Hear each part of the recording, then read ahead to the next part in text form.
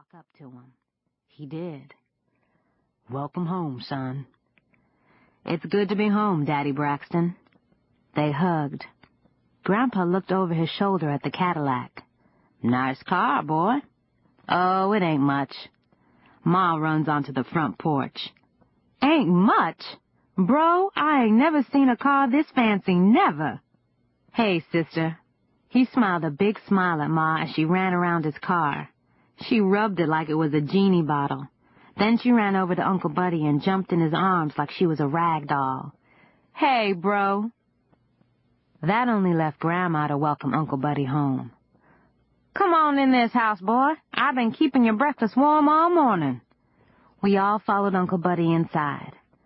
I saw Grandma cry for the first time when she hugged her only boy, the one that ain't blood kin. We ate, we laughed, we had a time. We were a family. I wonder if Uncle Buddy was thinking about his real folks that day. I hope he wasn't sad. They must have loved him so, but Lord knows we love him too. I can't imagine anybody loving him more than Grandpa did, more than me. I'm glad he's my uncle, and I wish he'd come back to us. But he can't because there still ain't no telling what white folks might try to do to him. I don't think Uncle Buddy will ever be able to come home again. So I just wrote about him in my letters to Bar Jean and on paper sacks around the house.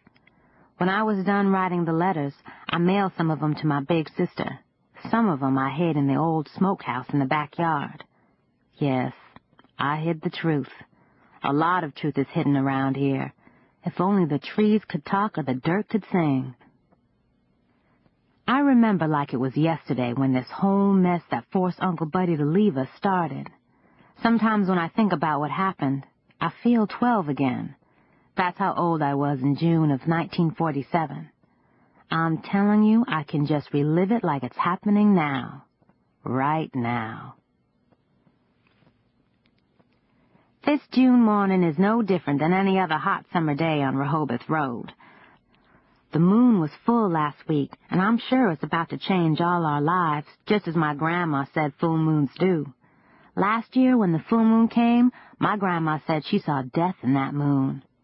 Surely enough, my cousin Junebug, my Aunt Rosie's boy, who was only 10, went ice skating with no skates over on Jackson Creek. Well, the ice was too thin, and both Junebug and his cousin Willie on his daddy's side fell in and drowned. They held a double funeral for them, and everybody was crying. Sad. Sad. Now, every time a full moon comes, I just get scared. When the full moon came last week, I thought Old Man Death would surely be back for another one of us. To my knowledge, every one of us with Jones blood are up this June morning clothed in our right mind. So I pray the full moon won't bring no sorrow this time. I'm up early to pick cucumbers. It's Friday and the heavens opened last night and let out enough rain for Ma to announce that we wouldn't be going in the cotton field to chop today. We chop for Old Man Taylor, who owns this land, this house, and most of Rehoboth Road. His great-granddaddy owned all of this land during slavery. He lets Ma plant whatever she wants on the land that he don't use. Working our crops, not his, suits me just fine as I happily roll out of the bed.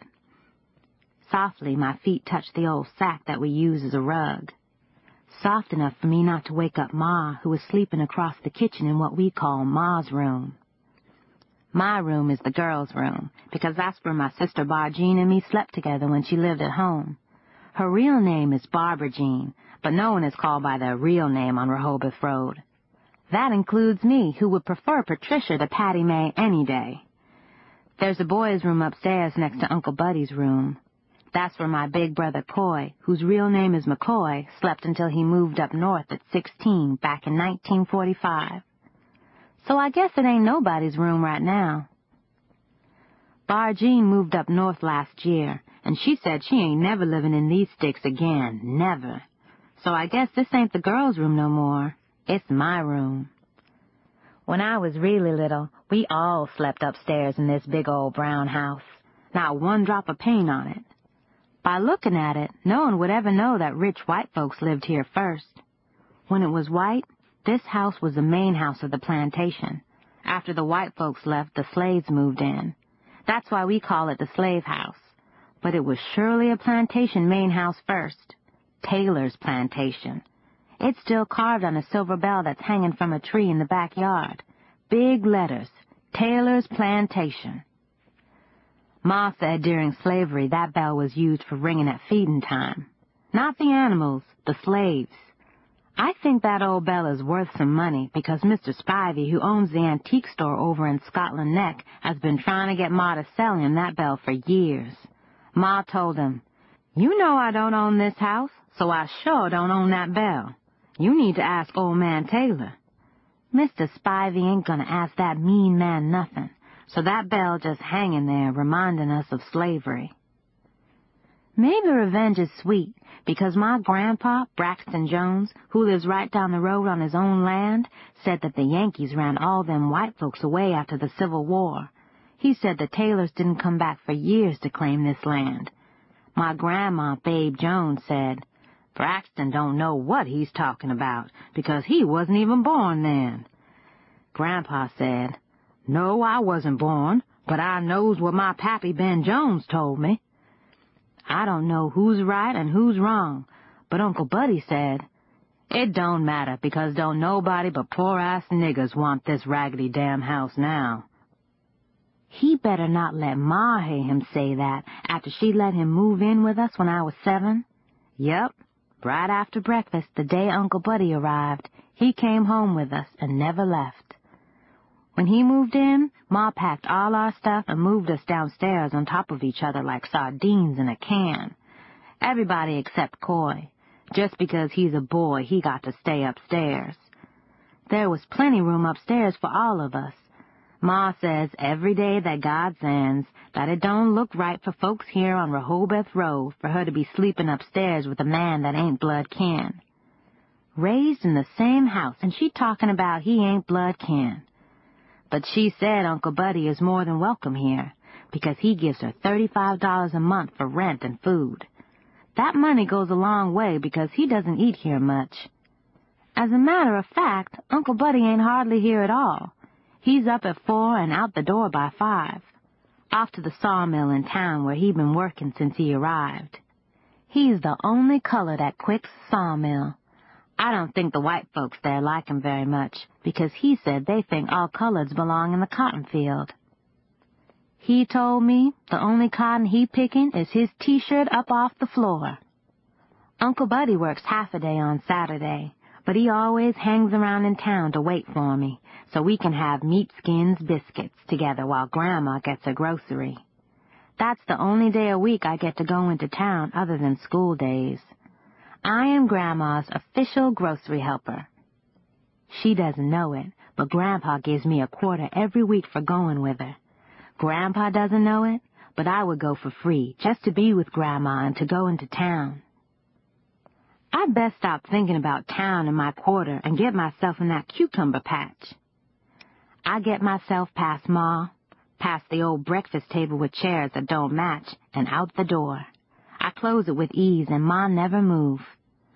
It don't seem like nobody up on Rehoboth Road but me and my dog Hobo. Uncle Buddy gave him to me 4 years ago.